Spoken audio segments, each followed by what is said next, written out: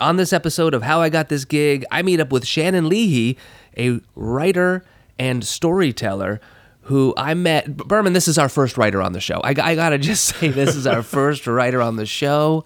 I've been trying to get writers on the show, and they haven't been coming. They have not been agreeing to come on the show, but Shannon did, and she was a lot of fun. Well, I got a secret to tell you. The reason why is because they're all intimidated by you, except for Shannon, which is okay on my books. She's got confidence. She's got some confidence to come out and talk with me. She's great. You're going to enjoy this one. This is a real fun one.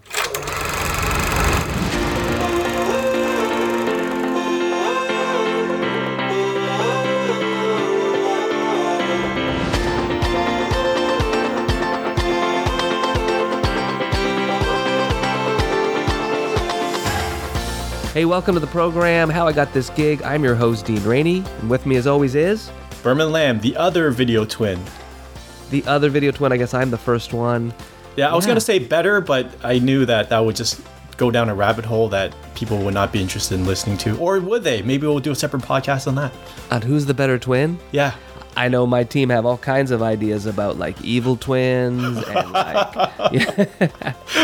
all these Siamese twins and all these things. Man, we can do this with the video twins. We can do that. Yeah, they really, really are excited about doing more video twins, Berman. Are we going to do more video twin stuff? You know what? If we could have your team dictate and come up with the ideas, I'm down for anything.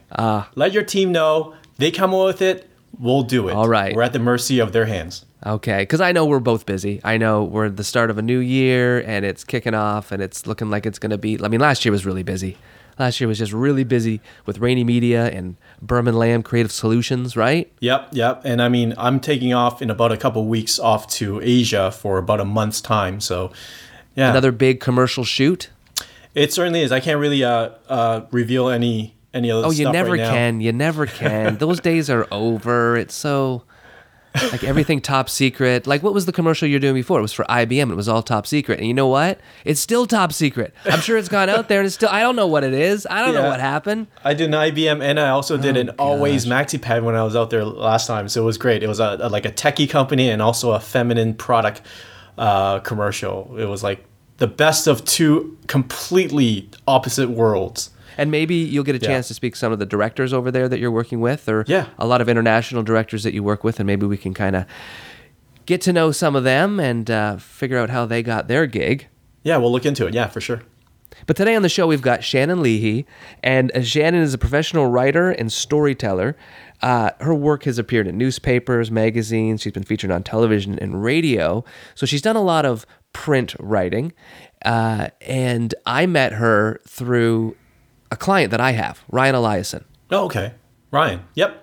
I was down in San Diego filming for his event and getting testimonials, and she was someone who had enrolled in his course, and we just hit it off right away. You know, Canadian.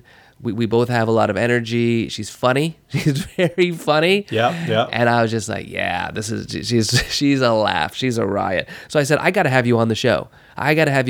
Now what she's doing is she's created her own business teaching story writing and storytelling. So, you know, women, men who want to write a book or be a writer or maybe do talks, TED Talks, speakers, speeches, stuff like that. She trains them to help sort of develop their stories. So it's great stuff. And you know, it's fantastic. I was listening to this podcast, and all I can think of is she's a writer. Like, it's such a wasted. Like, she speaks so well on the mic. You know, she should shouldn't be writing. She should be on TV or on the podcast. We're gonna get her on camera. We're gonna get a camera. We're gonna get her on audio because she's just funny. She's got great timing, and she's got a real sharp wit about her. Yeah. But she goes deep on some of the stuff that she talks about, you know, some of the darker things that creative people struggle with, right? Right off the bat, you know, she talks about imposter syndrome. You know, that feeling that a lot of us have, you know, okay, here I am, I'm running a production company, I'm directing videos, but then there's always that thing in the back of my mind is like, do I really know what I'm doing? Maybe these people here don't think I know what I'm doing, and they're very quickly going to find that out, and I am going to be out of work. Every project I'm on, I think the exact same thing. This is the last. Yeah, this is the last project I'll be on because after this, people are going to realize that I'm a fraud. That's how I think every single project. So she talks about this, and she's got some great ways to combat it. And then it also ties into, the critical voices in your head when you're trying to create stuff. And there's just that voice saying, why are you doing this? Don't bother. This has been done. Now, this is different than, say, like, if you're a cameraman and you're hired to do a job, okay, you get the gig, right? But if you're creating something from nothing, if you're a writer, Yep. This is there. This is a big struggle for a lot of us. It manifests itself through procrastination and just never getting started, never finishing, maybe never starting and then maybe never finishing. So a lot of us struggle with that. Oh, absolutely. Every time I got to come up with a concept, Dean, it's so hard. Like every time you come up to me, okay, we got a tourism thing we have to do, come up with an idea. I'm dreading that. Every time you call me and I hear you tell me that, right away, it's like I turn white and I'm like, oh, I'm screwed. And it takes a few days, before I can actually start. And then once I get in a roll, it's good. But that starting, oh my gosh.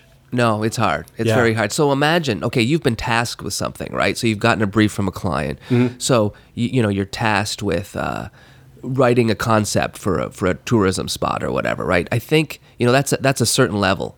But then a deeper level is if you're a writer and you're there and you think, okay, I've got this cool story that I think is cool. Yeah. That I just want to create from nothing, or maybe it's based on my own life. Well, my gosh, those voices come out pretty hard in those situations because now it's like, well, this is your story. What's it worth? Like, who wants to read this? Who wants to see this? So she goes in deeper on that level too as well. Right, for those that are just sitting there thinking about being creative and that struggle with, getting past those voices. Yeah. I think a lot of people that are not in our industry or not, in the writing industry don't realize how difficult it is to start something like that. Like, if you really think about it, it's not easy. Yeah.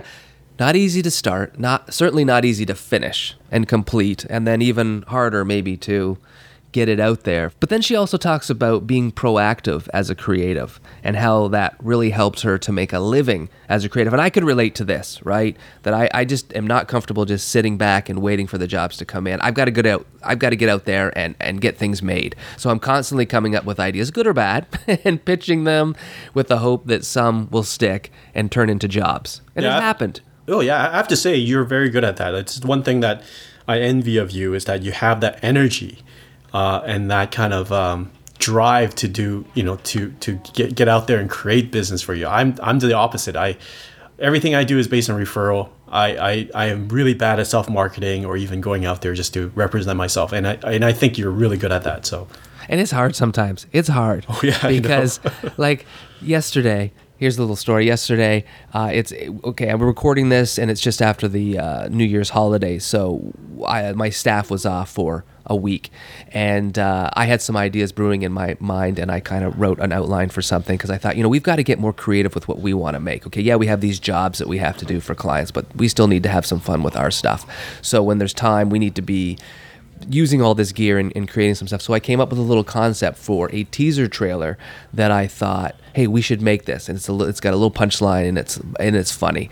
And so I kind of pitched it to my team, and they're just kind of blank faces. And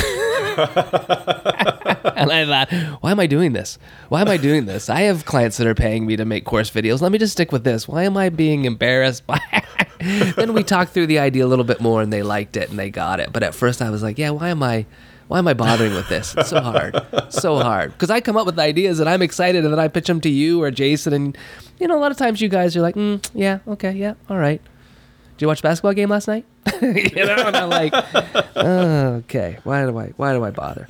But Shannon cuts right to the heart of this, and she talks a lot about how it was really sort of pivotal to her making a living as a creative and making some money. And the great thing is now she's able to share all that she's learned with her students that she teaches through her programs. Right. So this is a fun one. I'm laughing a lot. I really, really enjoyed this one. Right. That's good. Yeah, I thought it was a blast to listen to as well. I personally haven't met her yet, so I'm looking forward to that. But yeah, let's just get right into it. Here we are, my conversation with Shannon Leahy, writer.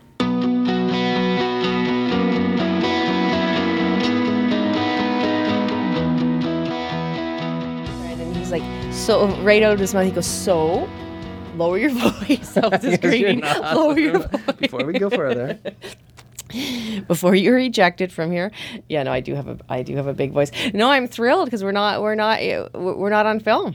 Is this a relief or what? I may be a disappointment for Norm. Look at this. Yeah. I don't know how you thought I was going to run 3 cameras here and everything. I barely can handle this stuff here, just the audio recording. Oh, you're modest. Okay, this will be fun. This will be great fun. Yeah. So Shannon, what is it that you do? How do you, when you're at a dinner party and say, "Oh, Shannon, how are you? What do you do?" How do you describe what it is that you do?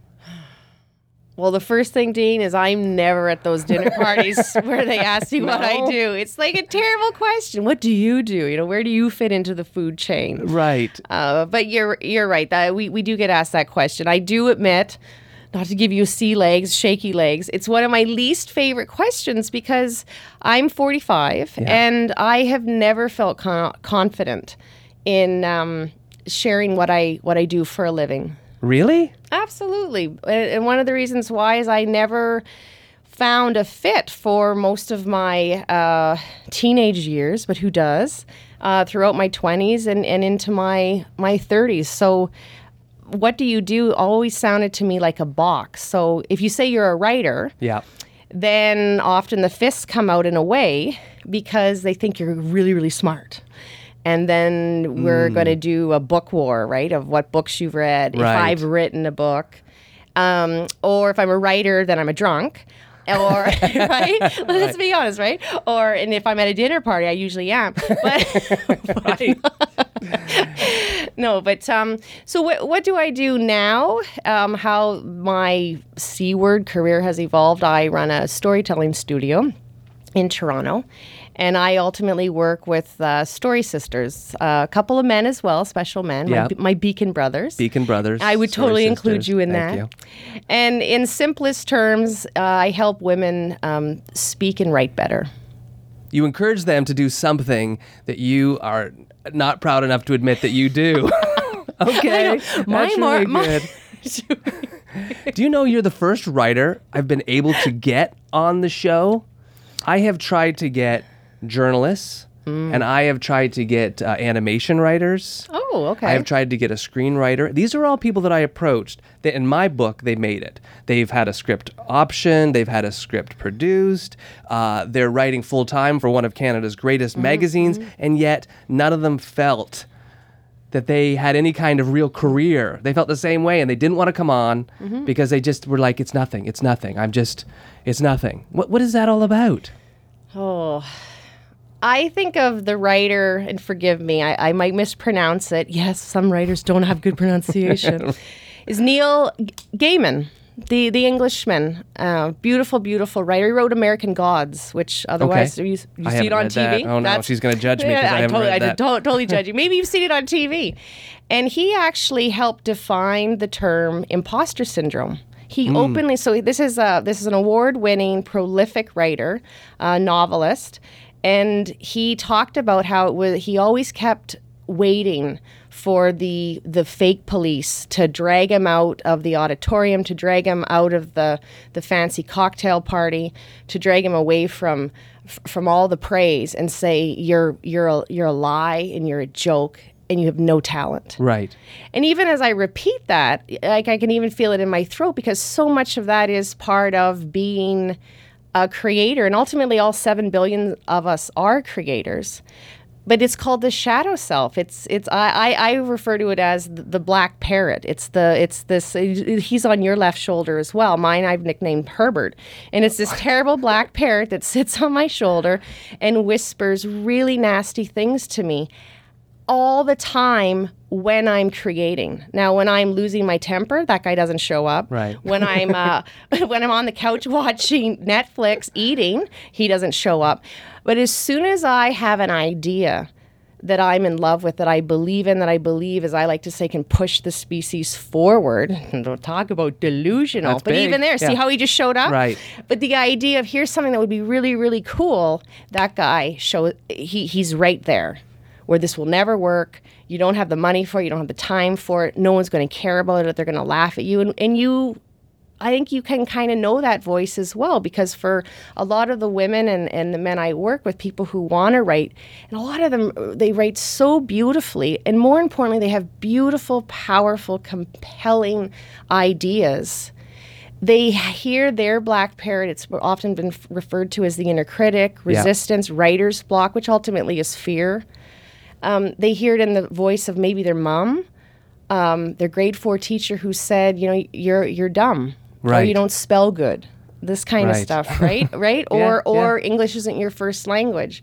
So ultimately, I spend most of my time, I think, for both personally, professionally, creatively, because it's all one giant, it's all mixed into one delicious ball of gooiness for me. There's no real separation, is helping people not listen to that black parrot, because in fact he's the liar, he's the fake. And at the same time, that guy only shows up when you're doing your work, so he's actually really, really good news, because you're getting things done.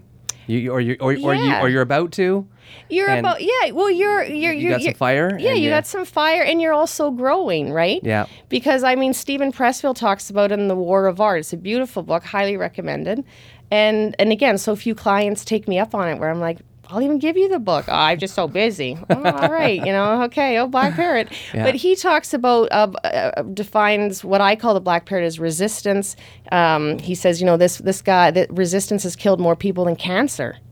He doesn't mess around. Yeah. And yet what he says is that it's part of the creative process, is that with creation must cast a shadow, and that shadow is the inner critic. So if you're sitting on the couch, say with your wife, and the two of you say, hey, let's go and open a telemarketing company, use child labor, and just sell candy bars that are laced with poison, the black parrot's not going to show up. No. Okay? It's not going to be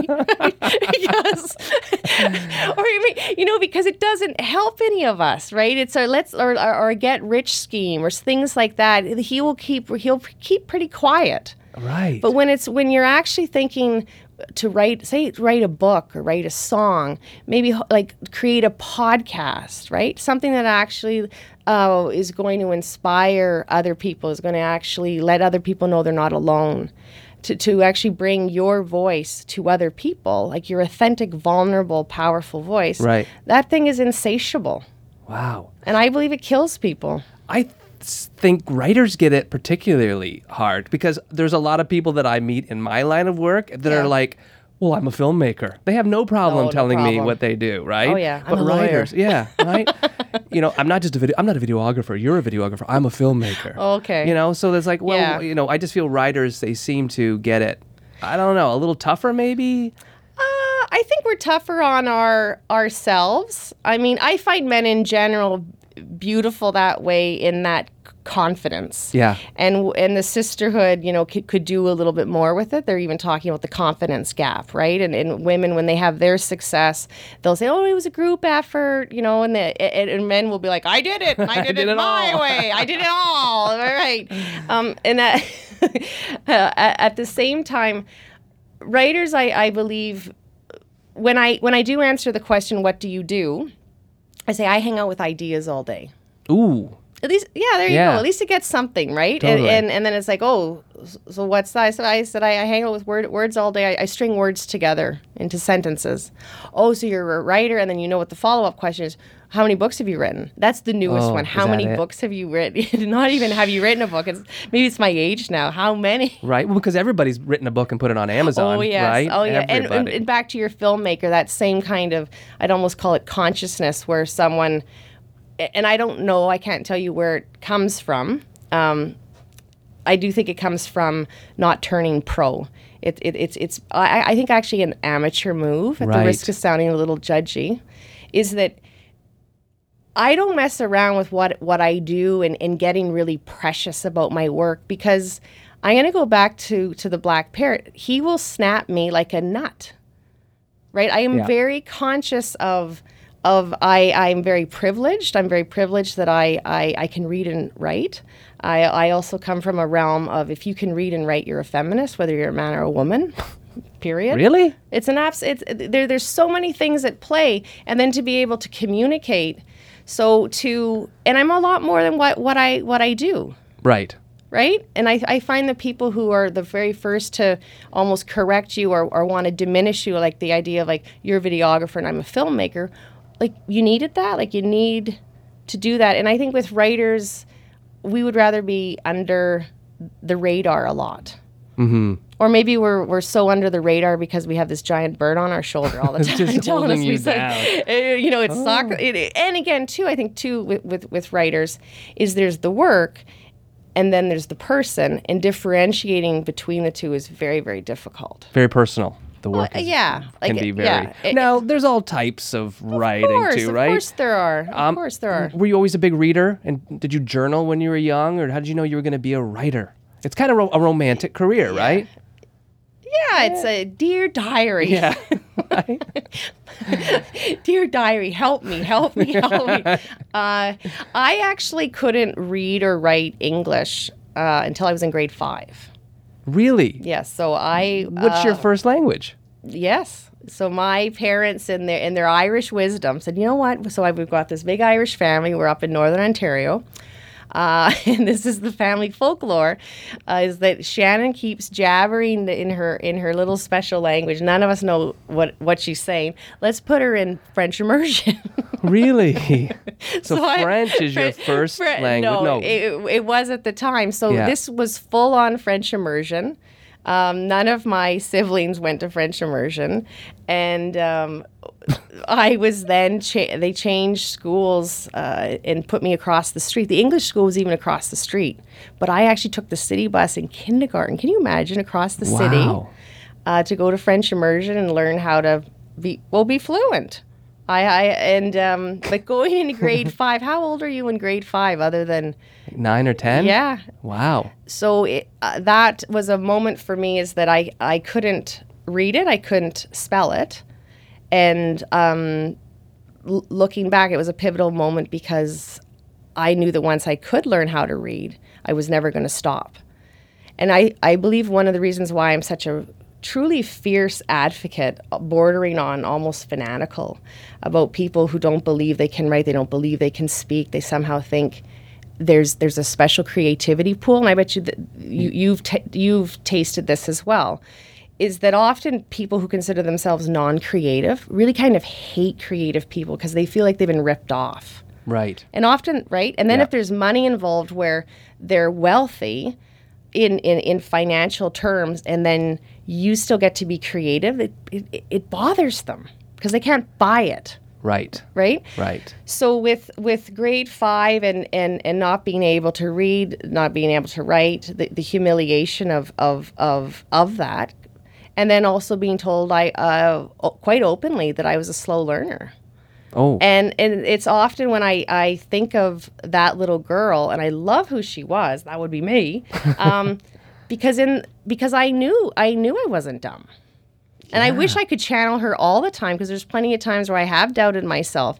So when I work with women and some men, I really advocate for them when they either refuse or are incapable of advocating for their own power, their own brilliance, because they do have something to say. And I only work with people who do have something to say. I have no interest in I'm a filmmaker and I'm the best and you know right. like, because or it's marketing speak, and it's do you know what I mean? Or even vulnerability, substance. And also I know it's an A word, it's so overused, but authenticity as well, because even I noticed that vulnerability is now being packaged up. Yes, it is. Right? It is. It's the next stage of... Brené Brown comes out with this beautiful, beautiful work, right? And then it's like, that's right, I need to be vulnerable. And then let's not forget what happened to storytelling. I mean, brand storytelling, corporate storytelling. Oh, gosh, yes. But, because we were all just doing that anyways, and then a naturally. marketer said, "Wait a minute, now we're telling stories," and it's now now a bank has a story, and and everyone has a story, right? But they're not very good stories. They're just not. They're just stories for story's sake, I guess. I don't know. But you were asking. That was such a short question. What a ramble. What a tangent. No, I would say in terms of journaling. I would write in a journal, I guess. Even as I say that, journaling, because journaling actually. Well, I just mean, like, did you write? Yeah, I really started writing when I was traveling. I lived abroad. I lived in Ireland. That wasn't too much fun at all. No, not at all. So I really was very earnest in sitting in wonderful pubs and drinking Guinness and smoking and writing in my journal and writing postcards, and that really became ingrained in me because at the time I didn't know it. But the feeling was this brings me such tremendous joy. And the joys of being young, especially when you're in your 20s, is you think that's you almost take it for granted because you think, I'm always going to feel like this. I know. You look at you, right? But that's the joys of being right. I call it right in the middle of the river, right? When you're in your mid 40s, as I am, you're right in the middle of the river, right? Like both river banks are equally. The past is equally behind me, and the future is equally in front of me. Yeah.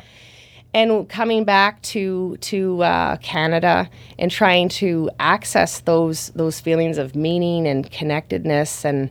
Because that's ultimately what art is about, is applying meaning to life. Right. Really. Yeah. That's like Aristotle. And it's not like that's what I was trying to do in my amazing journals. But when you come back to quote, quote, real life, and maybe you might have heard this as well growing up, is, well, that was great, Shannon. Sure, that was a time of your life, I'm planning on having a long life. Like, come on. But now it's time to face the real world. Yeah. And the real world kind of sucked. Oh, totally. Totally. There's nothing fun about the real world. That's why I do what I do. Yeah. And yeah. So, and I love you. I love the premise for you and wanting to, like in my world, I call being a beacon, right? Being that lighthouse, shining that light.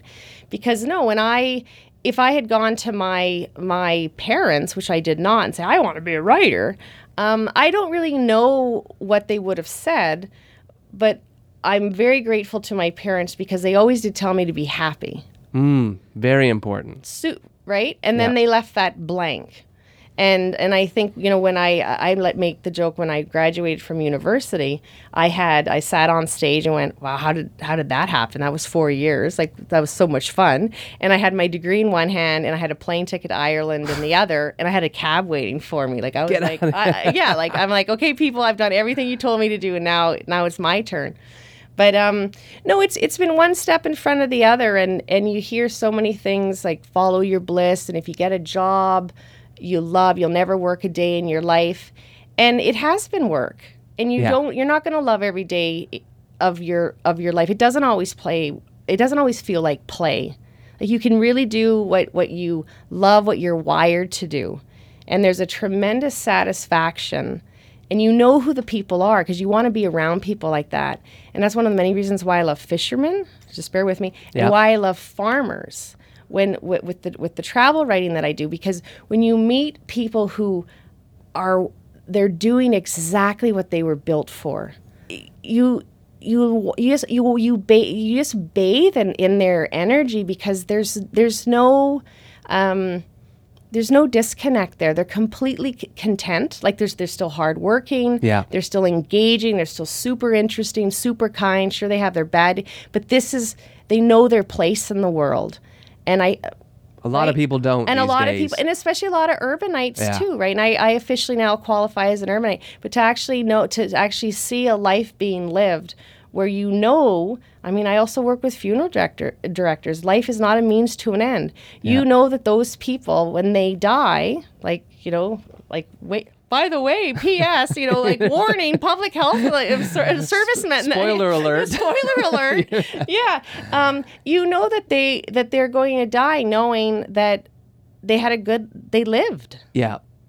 I went to school with a guy who became a funeral director, and he loves what he does, and he, I guess, is good at it. I can't be the judge of that. But so you went to university. What did you study? I studied lager and light cigarettes. No, all right. Where did you go to school? No, I went up north. So I went to school in my hometown. So that's in Thunder Bay on Lake Superior, and I studied a double major of history and English. Okay. And I graduated when I was 24. Is that English lit? Or what is that? English, just like, English. What is that It then? was- Because I mean, Dean, I I got- studied yeah, English lit, so it was like a Yeah, reading I guess list. it was, yeah. But then there's creative writing. No, it was And then there's English literature no? then. Okay. It was not journalism. People can be a little assumptive about that, Right, which is that was interesting. my question. Yeah. Like, So yeah, I fell in love with history. Yeah. I mean, I also fell in love with the professors. I mean, the more eccentric they were. I had a professor who always wore the same outfit. Like, it was phenomenal. Yeah. And then looking back, he was also, he lived life his way, and I think he really had. I think one of his very good friends was Captain Morgan, if you know what I mean. So, so now looking back, I think I was like, good for you to have shown up to class. Yeah, even make it. I yeah. don't think you were sober, but I, but what beautiful teachers, and that really did set a tone for falling in love with people who I found interesting, and that's something that does amaze me now, particularly with, I'm going to say it, I'm not going to do a hate on for millennials, because there's so much of that. There's such power in being being enthusiastic and showing a sense of wonderment in life. Too cool for school doesn't.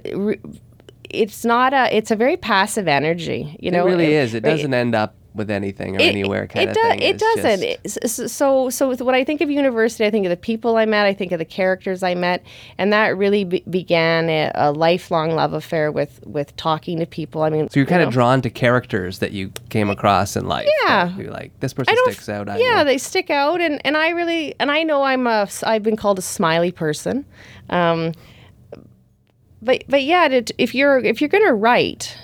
If you're going to be an artist, I don't refer to myself as an artist, but if you're going to write, you do need to read, absolutely. And watching Netflix for the sake of studying the plot is come on, like, it's not. It's not right. But you do need to read. You do, and also have a wonderful love of language. And in the end, matched by that is you do have to also have a love of life. Yeah. If you have written for magazines and travel and stuff like that. Yeah. Have you written a lot of fiction as well? I don't do fiction. No fiction at all? No. So it's all like experience and then writing something based on that? Would be when I'm talking about your writing career. Yeah. Now I know you're teaching and mentoring now, but looking back, I was very intimidated, and even how my no was so quick. Yeah, I don't do fiction, right? Yeah, I you don't see do that? that. Did you Yeah, feel I that was right like, away? a little like, No, because again, right, the black Unpack parrot. that for I me, know. I think a please. black parrot shows Yeah. up. Why are you going poet now? Yeah.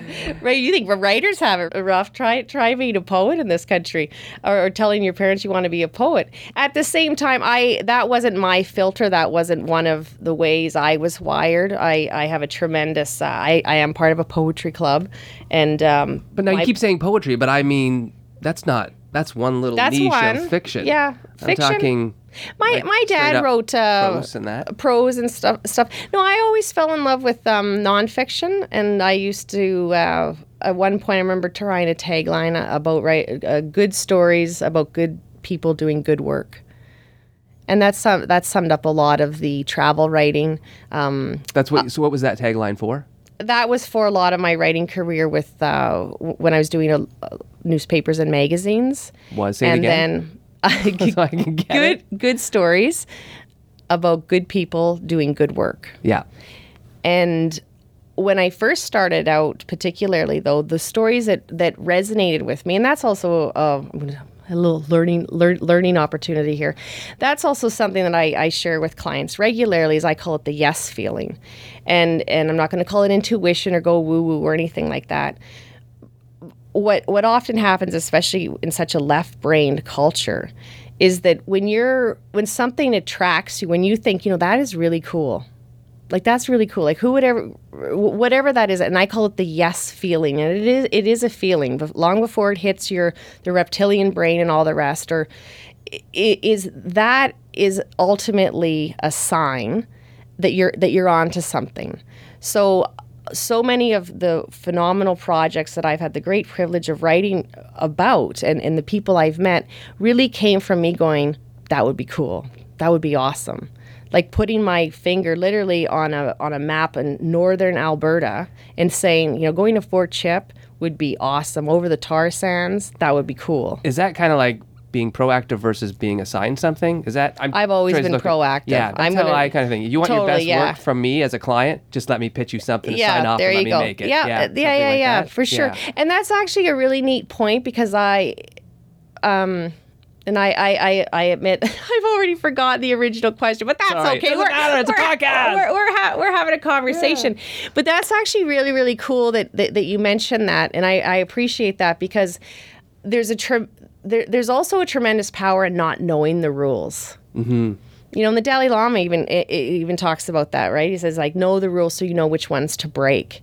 And when I look back, and I still do write, and that was another thing, giving myself permission to actually realize that I could actually teach, but it wasn't me being a shadow artist. I could actually still share what I've learned, and I define wisdom as I know a lot about what doesn't work. That's I got a lot of wisdom to share. That's right? Important. So beating yourself up, telling yourself that you have to be disciplined, that writers have to, like they're these like Stephen King maniacs who write even on Christmas Day and they sit down. You hear this, or that Sylvester Stallone pumped out the Rocky script 2 weeks or something. Oh no, in a night. It's even better. In a night. Gosh, that's in a night, one. right? Yeah, So this idea of I'm going to write that novel when I retire. Yeah. This kind of stuff that it's just all a matter of time.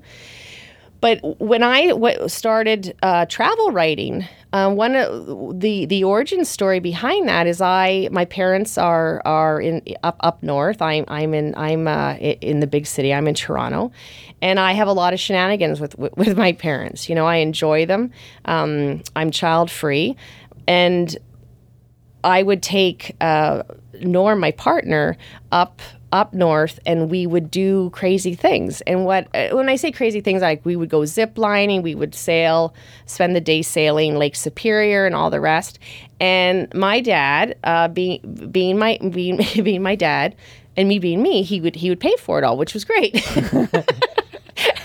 But what I would do though is I would then write up those adventures, and my hometown paper took such good care of me. And this is again, life is ultimately about relationships, like real relationships, like being nice to people, having them be nice to you.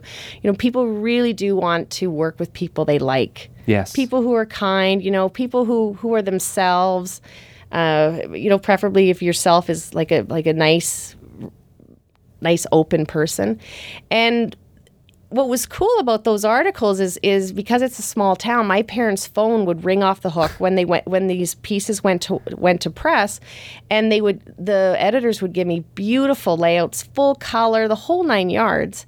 And what was also happening that my parents didn't know is that my parents, in on a lot of ways, because they're older, are doing crazy things, and I'm going to say it at the risk of sounding precious, they were really inspiring other older people to do these things. Yeah. But really, ultimately, what I was wanting to do was to spend time with my parents, not hunker down at home, and also tell a really good, funny story that also had a huge payoff for me because it was a way of expressing love to my parents. The twist on that is ultimately that started, and I was being paid $125 for those articles. Yeah. A lot of people would have, right, if you start at the end like that, if your end goal is actually that $125, if that's the only thing you're going to look at, then you're never going to do it, are you? Right. But the way I had looked at it, not because I'm anti-money or I'm a communist or like money is evil, that was never my motivation. It was the joy of a good story and being with people you love, and also highlighting local businesses and your enjoy. So what allowed you to kind of have that attitude though? You weren't living in the city. You didn't have. Well, it was. Because life kind of bears down sometimes when you get to a certain age and you feel, or is that just stuff we put on ourselves? Well, it goes. I think also it goes from following emotion and about back to the rules is that ultimately that by doing the things that really draw you, like literally, like you literally would do it for free. Right. And unfortunately, a lot of our young people, and I know it's the culture, I know it's drilled into them. I think the expectation, the pressure on kids to go into university or college and actually know what they're going to be or what they're going to do. I mean, whatever happened to schooling being about teaching you how to think? Right. Like literally teaching you how to think, how to explore, how to actually find out what appeals to you, what your strengths are, right? Like the things that you're kind of wired to do. With that, it was, you're right. It was natural, and it was also a way of spending time with people I loved.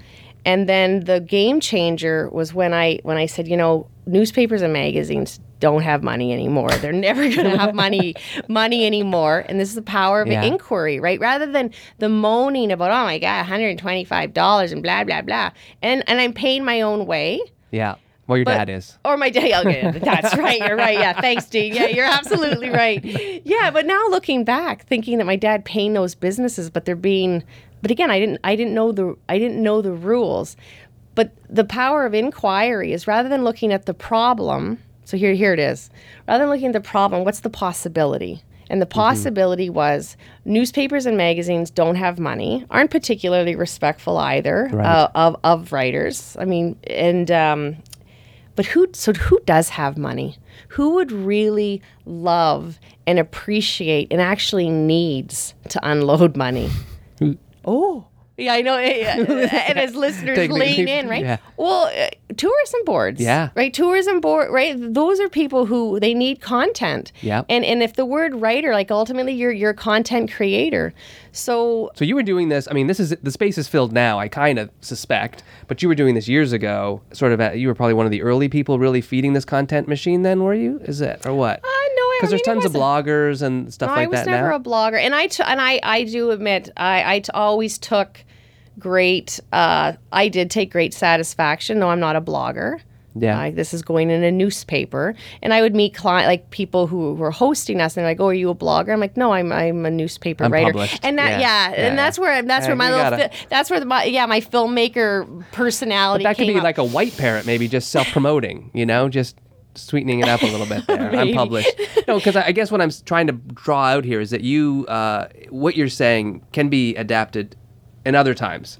It's not specifically to go into tourism now, but it's to look at who has money if the newspapers and magazines don't. Where's the next place? Where's the puck heading going to it there? Absolutely. In an appreciation and a match. And one of the things, too, is that I did do that for a number of years, and then I discovered an actual association. I didn't even know that there were, again, welcome to being a writer, like actual associations of writers, really? Yeah. Like we all have to leave our house and get out of our pajamas.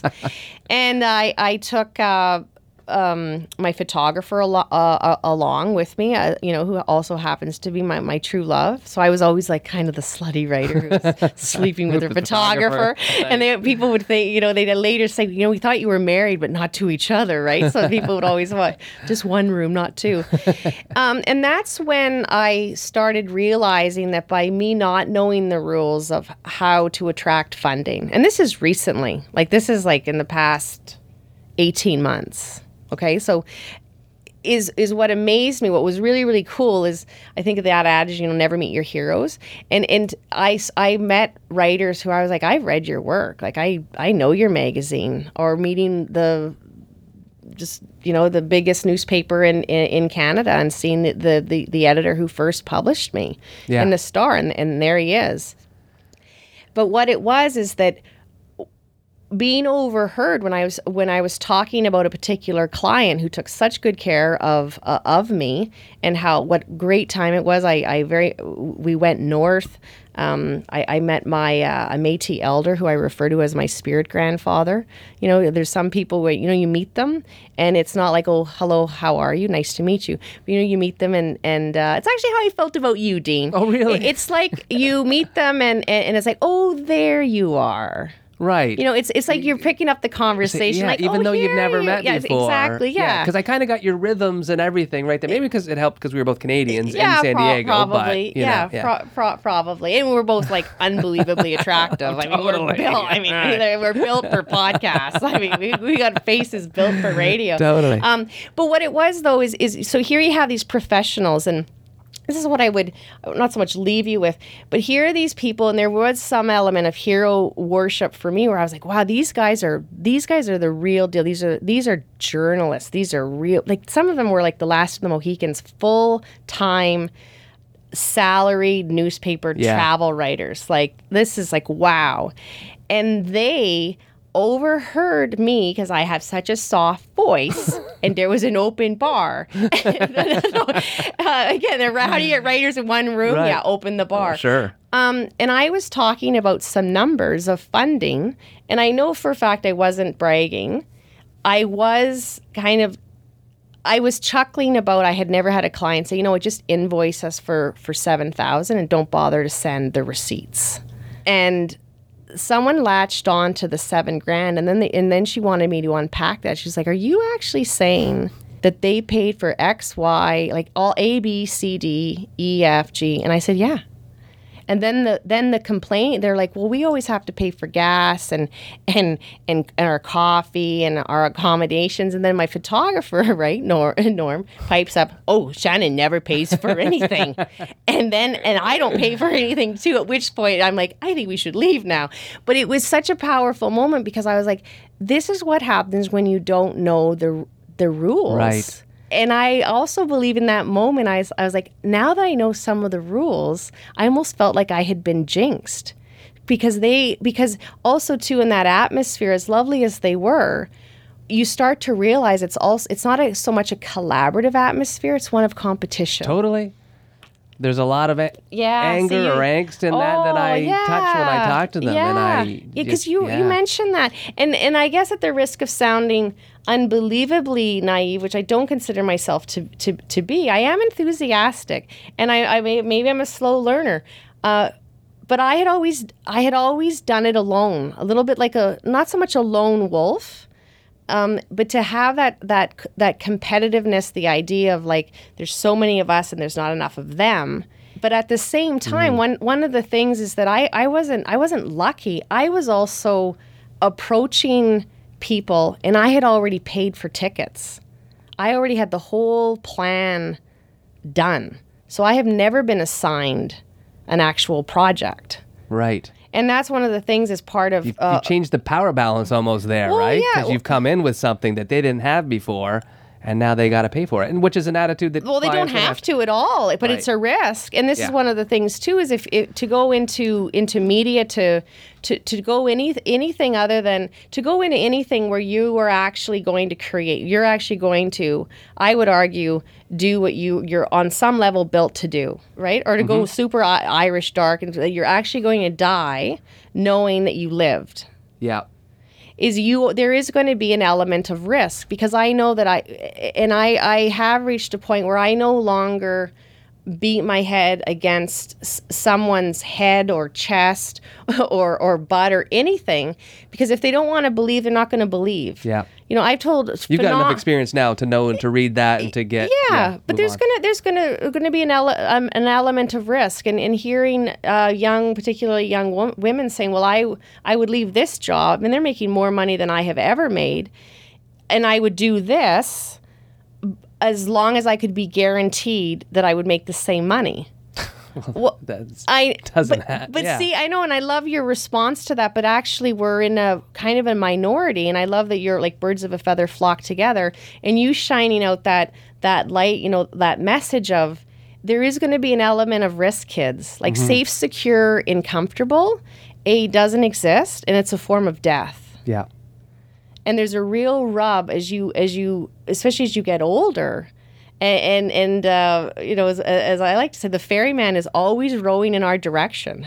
You know what I mean? Like, but that idea of a life well lived, and there's tremendous power in knowing that you, just like when we were kids, you know, I made this. Yeah. You know, when we used to, hold up our finger painting, like, I made this. And that really doesn't go away. Like, or when you're actually paid, and I didn't get paid because I showed up. I paid because I created something and then someone paid for it. Right. So this idea of like, oh my God, that you sell your words for money, that's a sellout. And like, that is so old. And I think actually kids aren't burdened with it, or young people aren't as burdened with it as maybe we were. Perhaps, yeah. Translation, that's a no. No, I'm just thinking. There's a lot there. There's a lot there that you're talking about. So I guess, just to recap there a little bit, is like you're saying a lot of these people would go to the papers and be like, I want to be a travel writer. I want to be, and they're on this one track with the newspaper, and they're not seeing anything outside or around. And the power comes in looking around outside and figuring out something else. Is that what you're saying? Yeah, figuring out something else. And I think... Because why is there so much angst? There's so much angst because I feel like why aren't I just on staff at the Star as a travel writer? And it happened 20 years ago, but why isn't it still happening now? They're not, if they were free to just go out and pitch, I don't think they'd have that anger. So you. I guess I don't know what I'm trying. I'm trying to just recap what you're saying. No, I understand. But you're also coming from a place though that on your lived experience that there's anger and angst about writing or opportunity. Writers are angry right now, is all I know, and I can't figure out why, because I look at them as having a lot of success. Mm-hmm. Maybe not where their bar was set. Mm-hmm. But I don't know. I'm not here to do a psychological profile on them or find out why they're so angry, I guess. Well, that's at 9:00, profiler or mind hunter. But what you say there is very, very interesting, because it's something that I learned while I was in film school and that I teach to all the people that work with me or whatever. And that is, you can either be a writer or a director. Mm-hmm. If you're a director, yeah, it's great you're a director, but you're always waiting for someone to make work for you. They've got to write something, I like that. Right? Yeah. But a writer can always create their own opportunities and their own gigs. They literally that's write what you did. Yeah, I like that. And they literally write their world. It's funny that you mentioned that, and I can see the writer's face, and yet his name, as a screenwriter, escapes me. But he said that about when a director comes to me and says, "Okay, so this is how I envision the scene," and the writer is like, "You don't need to envision the scene. It's on the paper. Right there. I envisioned the scene for you." And where the hell were you when the page was blank? Totally. Kind of thing.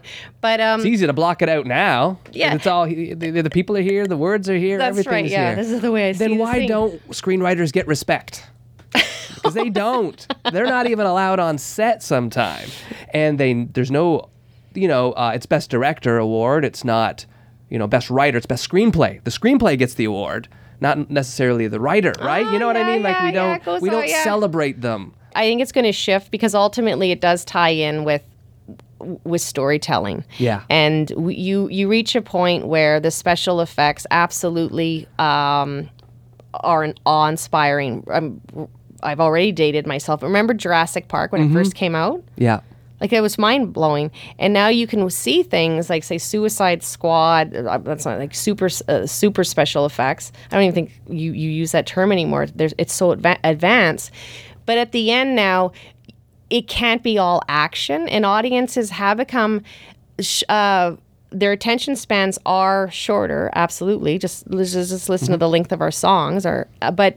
But you can't have just guns, and you can't just have boobs, and you can't, right? And it is coming to that point where, and it shows in the numbers at the box office, is that storytelling, powerful storytelling, ultimately does inspire an emotional response. Because those Marvel movies, they do great where there's a language barrier.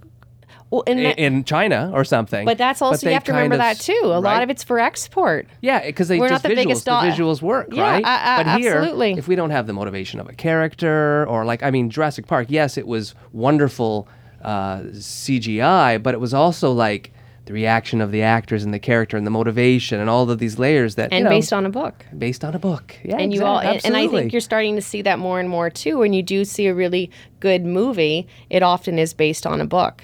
But you know what? I think of, speaking of screenwriters, I think of Nicolas Cage in an adaptation. Remember how that's in how that opening scene? I mean, I saw that so Refresh long. my memory. It's just a black screen, and it's his monkey mind, and he's a screenwriter, and he's just talking like, this will never be any good. It's going to be a piece of garbage. Oh, and I think my hair is thinning, and I'm fat. Oh my God, I shouldn't have had that brownie, and Linda will never love me, and it goes on, and he captures the angst of creation so perfectly, and he's this flawed human being, as we all are, and yet he loves to write, and he has that douchebag twin brother who's Mr. Confident and all the rest, and he has a line that I'm probably going to murder right now, but ultimately he says something along the lines of what you love doesn't have to love you back. And it was in reference to his brother teasing him about this girl that he just loved in high school, and she was so mean to him, right? But he was like, you love what you love, and then she's not obligated to love me back. And a lot of that goes with writing and in creation in general. Is I believe that you become invincible, you become bulletproof, you become extremely resilient, and you become, I'm going to say it, lighthouse storytelling, a beacon.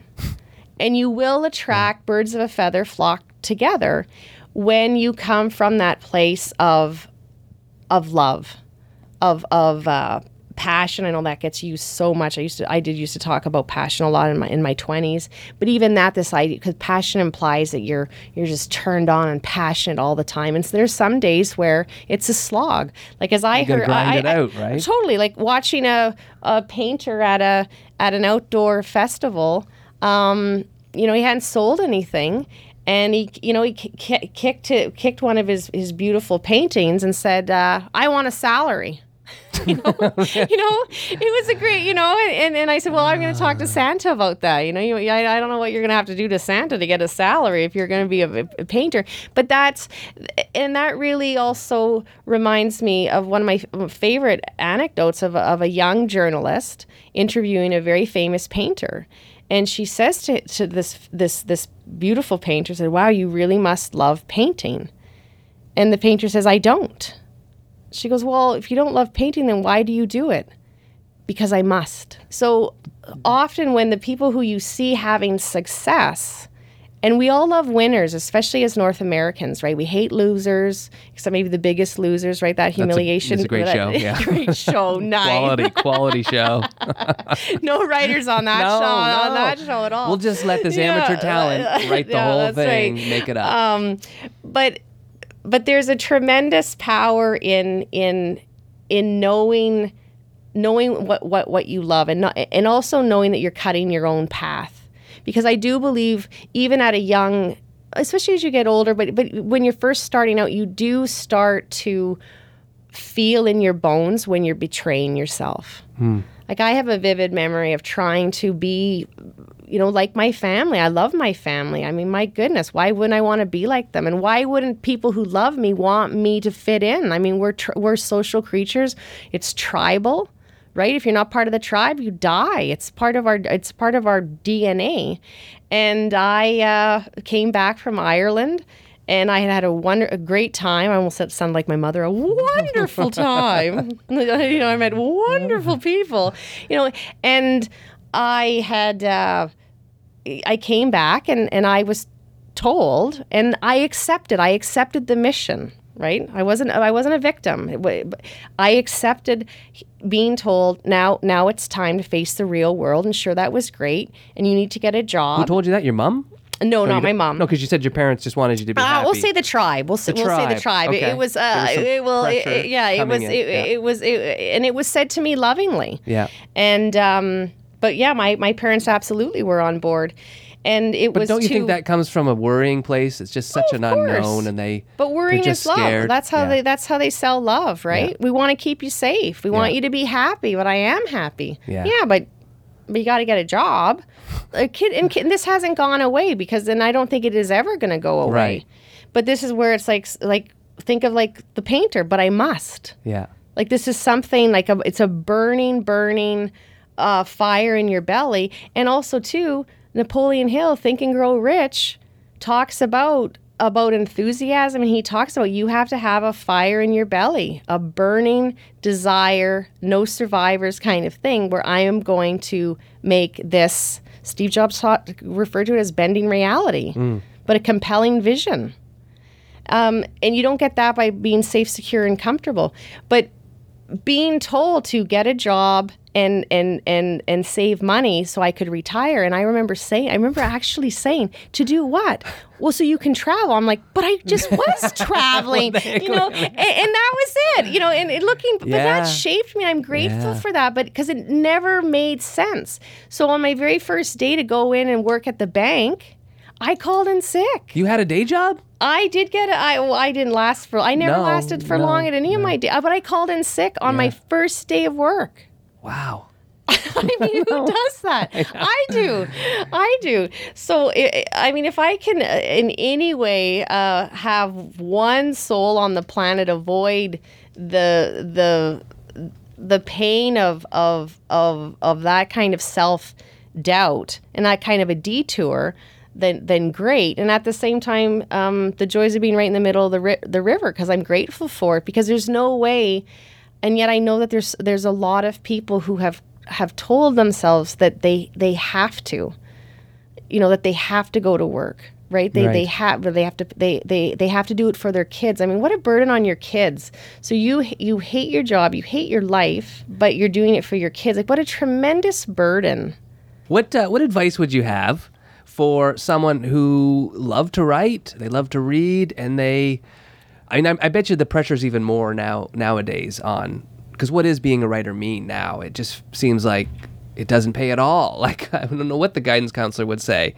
It's a very big idea, for one. There's all kinds of writing. Well, first, tip number one, never tell your guidance counselor anything. No. Kids, write this down, right? Well, no, I'm going to answer that for sure. I do very much think of my cousin who's a sculptor. And when I first came to Toronto, he said, you know, Shannon, and I was dabbling. I really like writing, but you know what? And I know what it's like. And I had some success, and then you panic. Yeah. Right? Yeah. And looking back, I'm like, oh my goodness, kid, what were you doing? Right? And it was my cousin who said, you know, there's two types of people in the world. There's dream killers, and there's dream chasers. Choose. Yeah. So if you want to be a writer, then what's really great, especially when you're young, is keep it a secret. You know, you don't need to put it out to the peanut gallery, because especially for young women, when you say, so what do you think? You know, what do you think? And you invite dream killers who often come with very friendly faces. Right. The tribe, right? They want to keep you safe. Yeah. And they're going to see what you could possibly lose. That's very counterintuitive, but that's spot on. I think that's a good attitude to have. I think, yeah. I would keep it undercover, and I would really have fun with it. I mean, that's also part of writing at one point, you know, the purple prose and being very earnest. And I mean, when you said you went to film school, I felt this visceral, like, oh gosh, a film student. You know how film students can be, totally. right? I remember meeting some of them in Montreal, and they all wore black and the beret. Goatees and all totally. that. Like, so like the epitome of pretentiousness. But the thing is that ultimately you string words together. Like, really, in the end, I don't call myself a writer. We're going to bookend it perfectly. Back to that cocktail part, or that dinner party in hell. Way to land the plane. You like that we're going to land as I come to a close. But going back to that dinner party, is when you call yourself a writer, it's I find it intimidating, because there's so many beautiful writers out there, and they're including the greats. Yeah. Right? And at the same time, then you see a group of people saying, well, I'm a writer. You know, I'm an I tweet regularly, like this kind of stuff. But really often, I would say if you are really actually filled with angst, I'm not going to go for the anger, but angst and insecurity and self-doubt, then I would say, you know what, sweetheart, you are a writer. Because that vulnerability, and I guess, look at that, I feel that because it doesn't go away, and it's actually where you create from. So if there's that torment and that insecurity, is that is the universe letting you know that you're onto something that is special to you. It matters to you.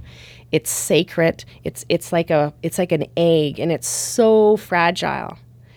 And it's also a sign that what's so sacred and precious to you is also going to feel the exact same, but different to the rest of us. Yes. And if there's one time in history, in the evolution of us as a people, is that we need those young people, those people, whether they're young or they're in the middle of the river, who actually have something to say, they have something to share, they have something sacred to them. Because ultimately, when you create from that space, you transcend self-doubt.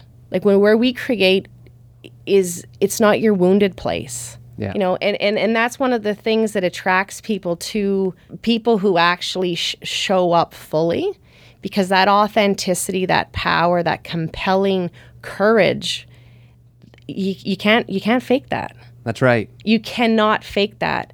And that's what I would say is that doubt and all of that, the Black Parrot, Herbert, it's all there. So it's actually very good news to feel that insecurity. And then what's beyond that insecurity will absolutely shape your life and who you are as a person. And above all else, and how beautiful and what a privilege, you'll shape other people. That's great. Okay, we warmed up. Do you want to roll on now? No, I'm just kidding. That is great, Shannon. Thank you so much. My pleasure, Dean. Now, we end every show. I don't know if you've listened to the podcast, but at the end, I throw a term, and usually it's a film term. But for you today, I got a writer's term. It's a journalist term. I hope that's okay. And I'm going to throw out the term, and you're going to give me the definition if you can. Okay? Oh no! No pressure. No pressure at all. Can I spell it too? Okay. Yeah, spell it, and then give me the definition. You ready? Hot take. What is a hot take? Well, in the pornography industry, that a hot take I'm going to say is a really great scene. Really? Oh, you've never heard this before? At first, I thought you were laughing with recognition. Like, I know what a hot take is. What a hot? I know what a hot cake is and a crab at cake. McDonald's?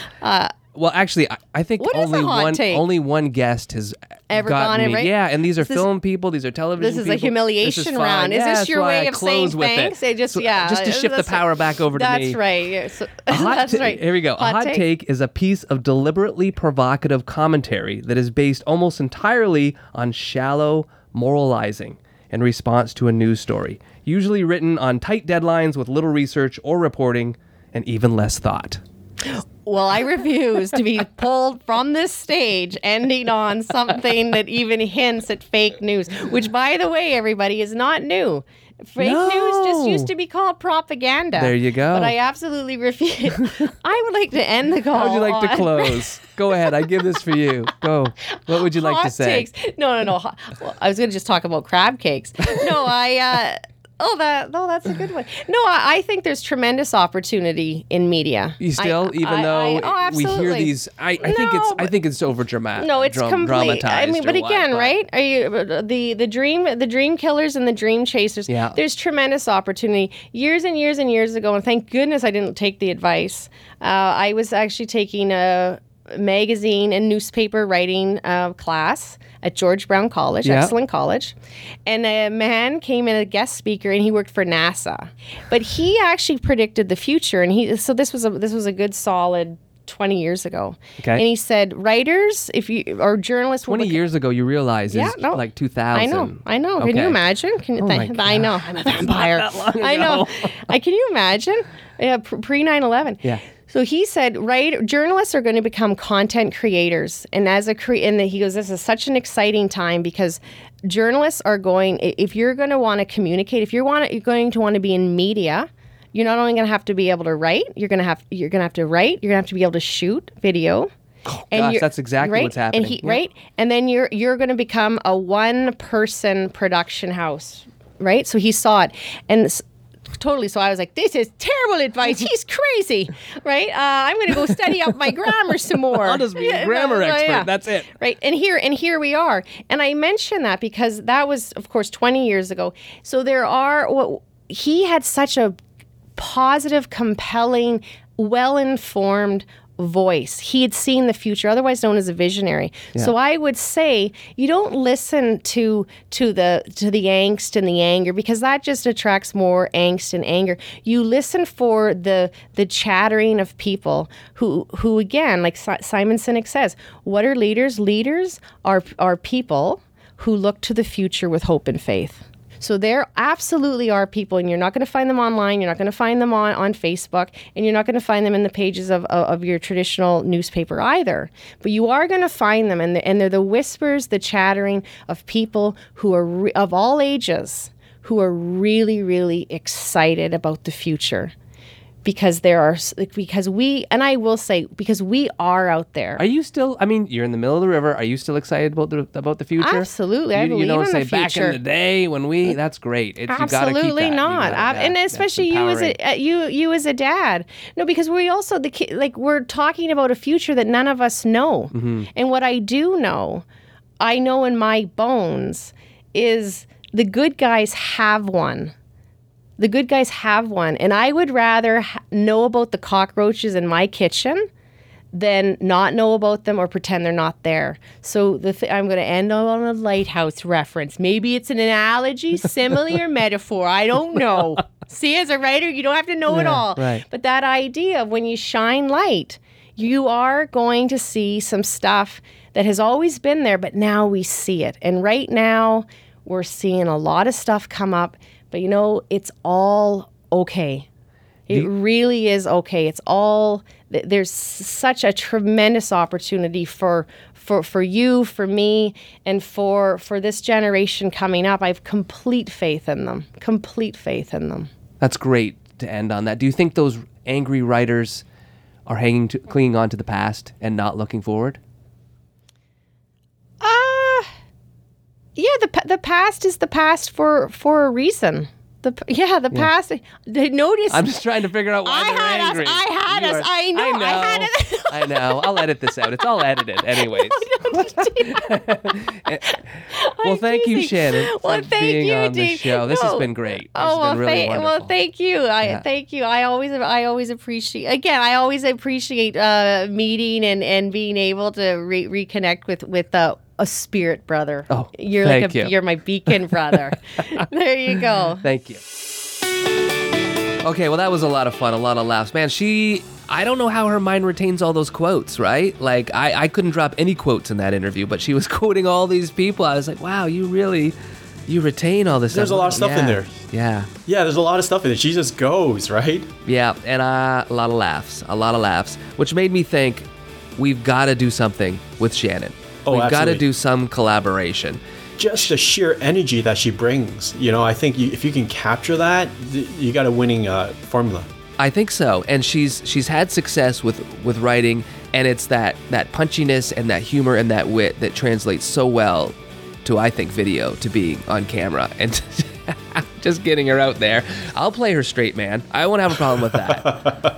That'd be a lot of... So, Shannon, if you're listening to this, and if you're like me, you probably are listening to it obsessively, we're going to do something together. I promise you. Absolutely. I want to direct it, because you know why? I'll just have to say action and just leave it to her.